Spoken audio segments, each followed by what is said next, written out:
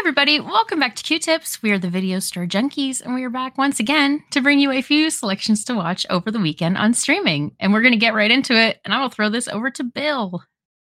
Well, thank you. Hey, what do you get when you cross a famous writer with a mountain of cocaine? You get the book that was used for my first pick, which is Cujo. That's right. Oh. Cujo. It's okay. So, and I say this, I don't think I'm speaking out of school because Stephen King has said this is the book he doesn't remember writing, and he feels bad about it because he kind of likes the book and he wishes, he could remember the enjoyment of writing it, but he doesn't. So, Cujo, as everyone knows, is probably one of the most, if not the most popular dog name, especially if you have a Saint Bernard. It's about a big old Saint Bernard being raised by some white trash out in Maine. And he is chasing a rabbit, sticks his head in a hole, and gets bit by a rabid bat. And then he turns into a rabid Saint Bernard. And meanwhile, a mother and her son are trapped in a car with this vicious, giant behemoth dog. And people periodically come to get them, and the dog kills them. Meanwhile, the husband and the wife is having an affair, so there's all that going on. The husband, not only that on his mind, but his big account for some Fruity Pebbles type cereal that they changed the dye they used in it, and it caused kids to start pooping bright red poop, which looked like blood. Mm-hmm. So, yeah, his whole account is going down the tubes, and we have that, and you really feel like between that and Bewitched, I just think, God, the worst job on earth has got to be like advertising. Just the absolute worst. You're throwing ideas out, and you finally get one that's successful. He has like a Mr. Whipple type character, and then kids start pooping blood, and now, it's all just goes to hell. So I remember enjoying the book quite a bit.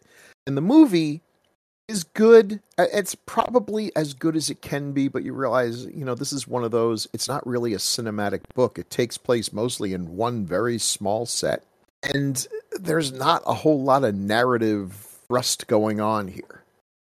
They do the best they can with the dogs, and that dog does look pretty miserable sometimes, just droopy-eyed, red, all full of blood and foam and everything. So, I mean, it's middling Stephen King adaptation, but I think it's pretty good. But man, kudos to D. Wallace Stone, who just gives a hell of a performance. If there any justice in the world, that would have been talked about for some awards, but they don't give Academy Awards to movies about a giant rabid Saint Bernard. So, so if you want to watch Cujo, it's on Max, Hulu Max. Nice. Yeah, pretty nice. And over to Paul, another good boy. Why, thank you. Please forgive me for 1 second. I just want to interject really quickly. If anybody wants to listen to Bill take a deep dive on Cujo, his other podcast, Decades of Horror, the 1980s, just released their Cujo episode today. Oh, see, she's on. What a coincidence! How do I come up with all these things? It's like I am totally double dipping. If we, no, I love it. It works out well for me because then if I watch the movie, then I can watch the longer video, and it works out really well. I like it. And when you hear my second suggestion, I'm just going to tell you that's going to be our next one. Ooh. Well, let me tell you about my suggestion, which is sort of related to yours, Bill. I mean, it's kind of a literary thing. Well, it actually the author who's actually a bigger horror author than Stephen King. Oh, you're right the first time. I have a question for you. Yeah? Do you read Sutter Kane? Ooh. Yes, that's right. I'm recommending In the Mouth of Madness by John Carpenter from 1995. In it, you have Sam Neill plays a private detective who is hired to track down Sutter Kane, the biggest horror author of the 20th century, who's gone missing right before his new book, In the Mouth of Madness, comes out. He's hired by the publisher, played by Charlton Heston. This is John Carpenter doing Lovecraft. This is a very kind of Lovecraftian film. It's actually the third of what Carpenter called his Apocalypse trilogy, which started with The Thing, and then Prince of Darkness, and then this one. They're not really related. They all kind of deal with an apocalypse, as it were. This, in the case where Sutter Kane his writing is so horrific that it can drive people insane and possibly even warp reality itself. And Sam Neill plays John Trent, this investigator who just thinks it's all a publicity stunt. Well, he's wrong. This film gets very wild, has lots of really cool creatures at points, though often kind of partially obscured in darkness. But I think K&B were the people who did the special effects. And has some really neat effects and definitely gets very, very, very meta at a certain point. Just really great. I think it's one of those ones that captures the feel of Lovecraft stuff without the racism. It does have the ableism, though, because it does deal with madness, as it were. But it's a great film. I absolutely love this. So where is this playing? It's playing on Roku, Criterion, and Tubi. And remember to read Sutter Kane. And speaking of people if you read their stuff, it'll drive you crazy, I will pass this to Renee. Well, thank you so much. So my first suggestion is a lovely, spooky movie just in time for Halloween. Unfortunately, no, it's not. We are recording this on Monday, but you're not going to hear this till Friday. I'm so sorry. Anyway, I'd recommend it regardless. You should still watch it. So this movie is from 2018. It is The Nun. Yay! Yeah. This movie, so it's connected to the Conjuring universe, and it actually opens with a scene from The Conjuring. It talks about how Lorraine Warren and her daughter could both see this demon that has taken the form of a super creepy nun. And fun little fact, Lorraine Warren is played by Vera Farmiga, and her sister Taysa Farmiga plays Sister Irene in The Nun. This parlays into the origin story of this nun. So this is where the Nun movie comes in. It kind of covers the origin of the demon referenced in The Conjuring. Okay. So it begins where these nuns have, or I should say a nun has hanged herself at a monastery, and they send in a priest and a nun to investigate what happened and just basically see what's going on. You know, they send somebody in from the Vatican. In the beginning, there's a scene with Michael Smiley, and you barely know it's him. He's only in there for a few minutes, but if you know him enough, I guess you hear his voice and you're like, wait a minute. And I just love him so much. I remember him mostly as Tyres from the show Spaced. Very funny. You should watch that. Anyway, Father Burke is played by Demian Bashir, and again, Sister Irene is played by Taysa Farmiga. And they meet up with this gentleman who has to be called Frenchie. And in the beginning of the movie, he kind of comes off like a dirty little dog. And it's like, oh my gosh. But I will say his demeanor changes pretty quickly. They get to the Abbey and they find out that there's a very dark history, and evil, or this demon that has been trapped inside of this Abbey, has found a way to escape. And they basically, they're going through doing this investigation at the same time dealing with their own history, their own issues. And ultimately, they find a way to reseal the gateway, and everything works out perfectly, and there are never any sequels. Or are there? Dun, dun, dun. And I'll pass this back to Bill. You know, when Paul mentioning Sam Neill, I keep forgetting just how many great things that guy has been in. You know, when you talk, if you talk about films and actors and everything, it's like, dang, this guy is in almost everything. And I keep thinking he's in even more because I always get him and Hugo Weaving mixed up too. But, well, back to Stephen King and cocaine. And look, you know, I joke and everything, but for a couple of things. One, Stephen King couldn't care less what I say about him. Why should he? Yeah, you know, and listen, the good thing is he overcame it.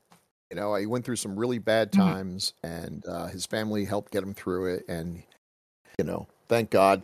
Because even though I've sort of fell out of my love for Stephen King stuff, I still really, really love the early novels. Just super good stuff. And can't argue with success. Hey, anything that gets people reading, right? So he kind of got, there was a time, it was called the 1980s, when everything he did got made into a movie. If he scribbled a note on a napkin, they would option it. Every single book. And I think in the end, that's maybe what hurt him. I don't know if he started writing books with the idea that they'd be made into movies, or if he started writing books with the idea that they wouldn't be made into movies, but for whatever reason, his style kind of changed for my taste. But he didn't like what a lot of the adaptations, and there's good reason because some of them are terrible. Like, just dang, man, So he decided, I'm going to direct my own movie. I'm going to write it and I'm going to direct it. He took one of his he took a short story of his, Trucks, which is about trucks taking over the world, driving on their own, basically like Steven Spielberg's Duel, made into a feature film. And he made 1986 Maximum Overdrive. And there is no question how they were going to sell this film. The trailer for it is Stephen King looking his absolute Stephen King goobers. I really feel like I'm trashing the guy here. But again, why should he care what I think? But Stephen King is an odd-looking guy, especially when he tries to look odd-looking. And so you got him there. And he's staring at the camera, slightly cross-eyed. He looks like the character he played in Creepshow. And he's just basically saying, I'm going to scare the hell out of you. I'm Stephen goddamn King.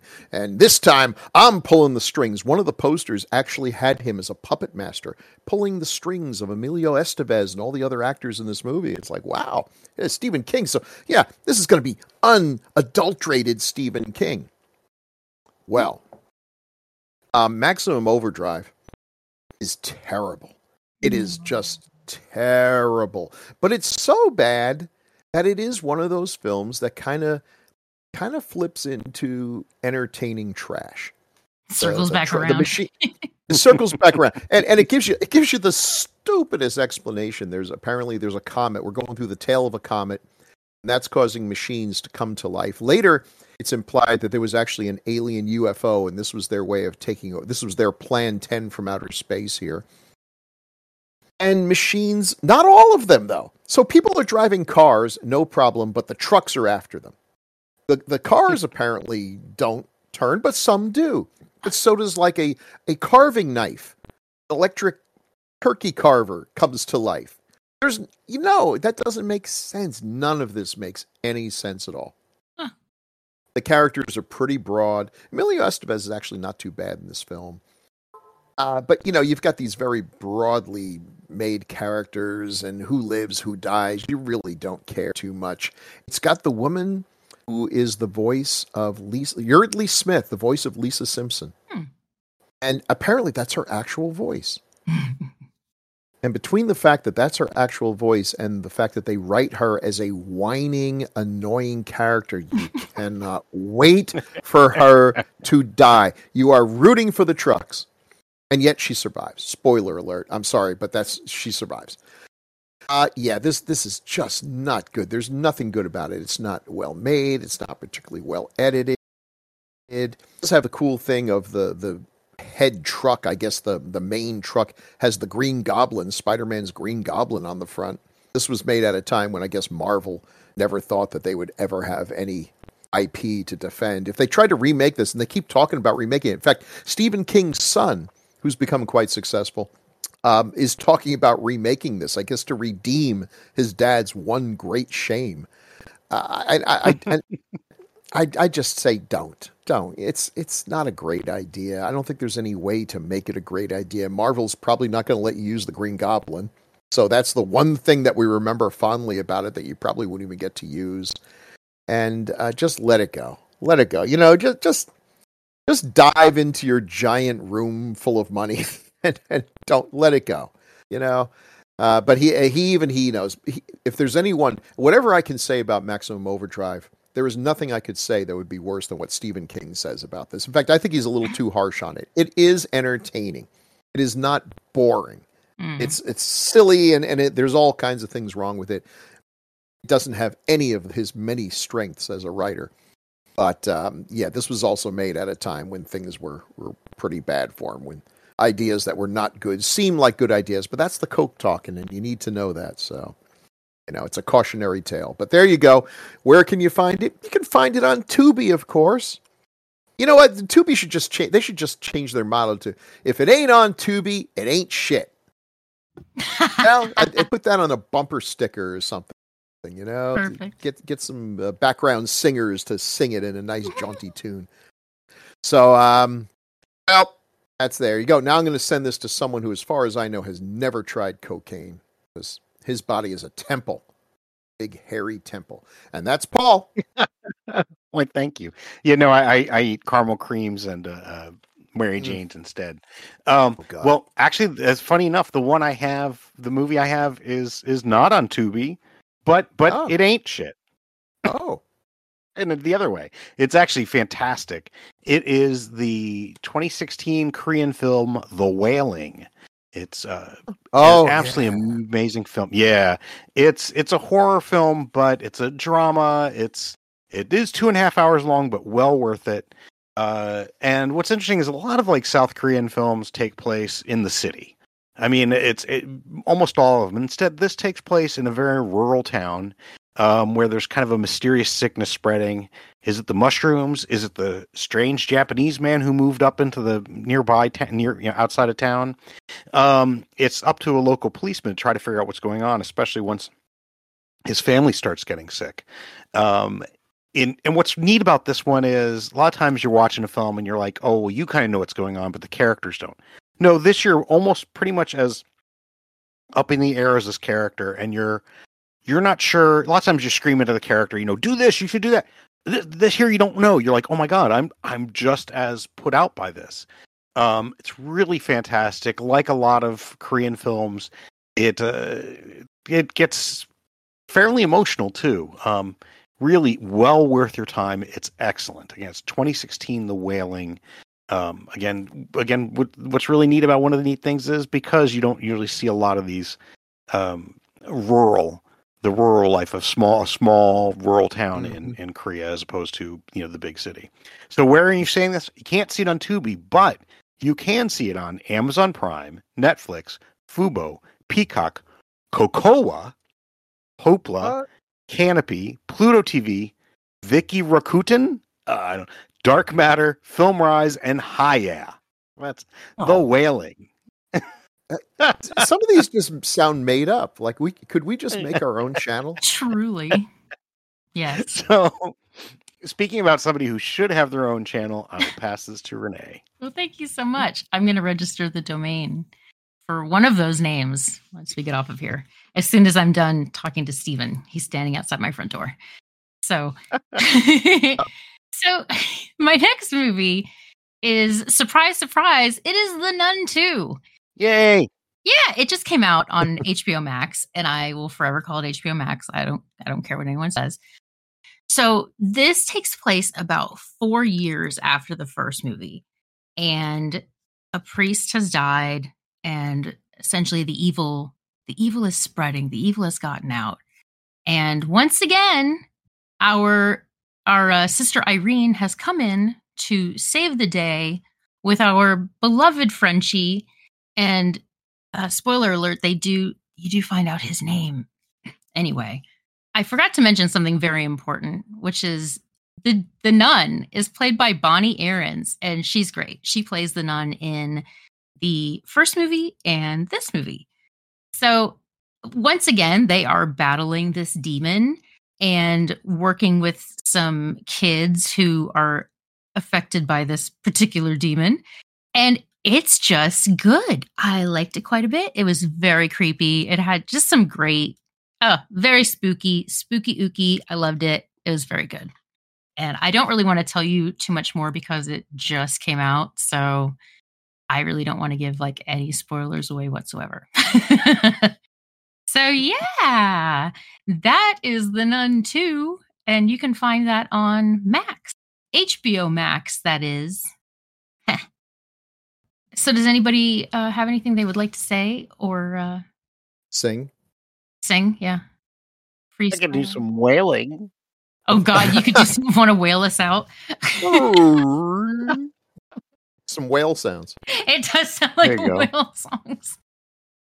For the weekend of November 3rd, Bill recommended Cujo, available on Max and DirecTV, and Maximum Overdrive on Tubi and Pluto. Paul recommended In the Mouth of Madness, available on Tubi and Roku, and The Wailing, available on Prime, Peacock, and Pluto. I recommended The Nun on HBO Max and Tubi, and The Nun 2 on HBO Max. in some of the parts, like in was it Oregon or so, places that are in danger of tsunamis, what the sound they use is mooing cows. So if you hear mooing cows drifting through the air, that's the sign to head for high ground. I guess their thing was sirens. Nobody knows what sirens mean. It could mean anything. It could mean fire. It could mean it's 12 o'clock. It could mean whatever. Uh-huh. So they needed something distinctive that you would definitely. There's no way a cow could be that loud. So you know that's tsunami.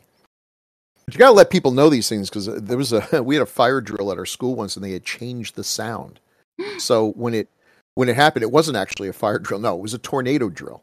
And we hear this sound, and we're like, what is that? I don't know. Well, so we took the kids outside, which, as it turns out, is not what you do during a tornado, as we were, explicitly informed later that day. We had an after school meeting and kind of got chewed out. But, oh well. Following is a routine public test of the Cannon Beach Fire District Community Warning System. Test. This is a test.